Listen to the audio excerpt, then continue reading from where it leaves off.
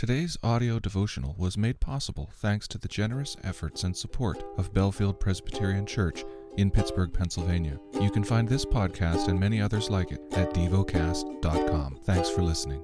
The lesson is from the book of Isaiah. Chapter 35. The wilderness and the dry land shall be glad. The desert shall rejoice and blossom like the crocus. It shall blossom abundantly, and rejoice with joy and singing. The glory of Lebanon shall be given to it, the majesty of Carmel and Sharon. They shall see the glory of the Lord, the majesty of our God. Strengthen the weak hands, and make firm the feeble knees.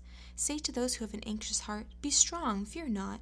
Behold, your God will come with a vengeance. With the recompense of God he will come and save you. Then the eyes of the blind shall be opened, and the ears of the deaf unstopped. Then the lame man leap like a deer, and the tongue of the mute sing for joy. For waters break forth in the wilderness, and streams in the desert, and burning sand shall become like a pool, and the thirsty grounds springs of water. In the haunt of jackals where they lie down, the grass shall become reeds and rushes. And a highway shall be there, and it shall be called the way of holiness. The unclean shall not pass over it. It shall belong to those who walk on the way. Even if they are fools, they shall not go astray. No lion shall be there, nor shall any ravenous beast come upon it. They shall not be found there, but the redeemed shall walk there.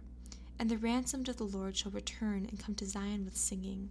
Everlasting joy shall be upon their heads. They shall obtain gladness and joy, and sorrow and sighing shall flee away.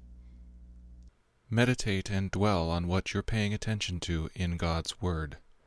How has it connected with your heart or mind?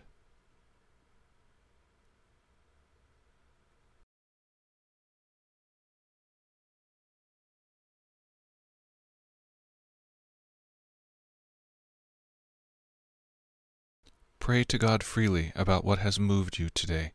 Turn your thoughts to Him and enjoy His presence. We offer the following as prayer topic suggestions. For those who care for the sick, for the elderly. Thank you for listening to Devocast.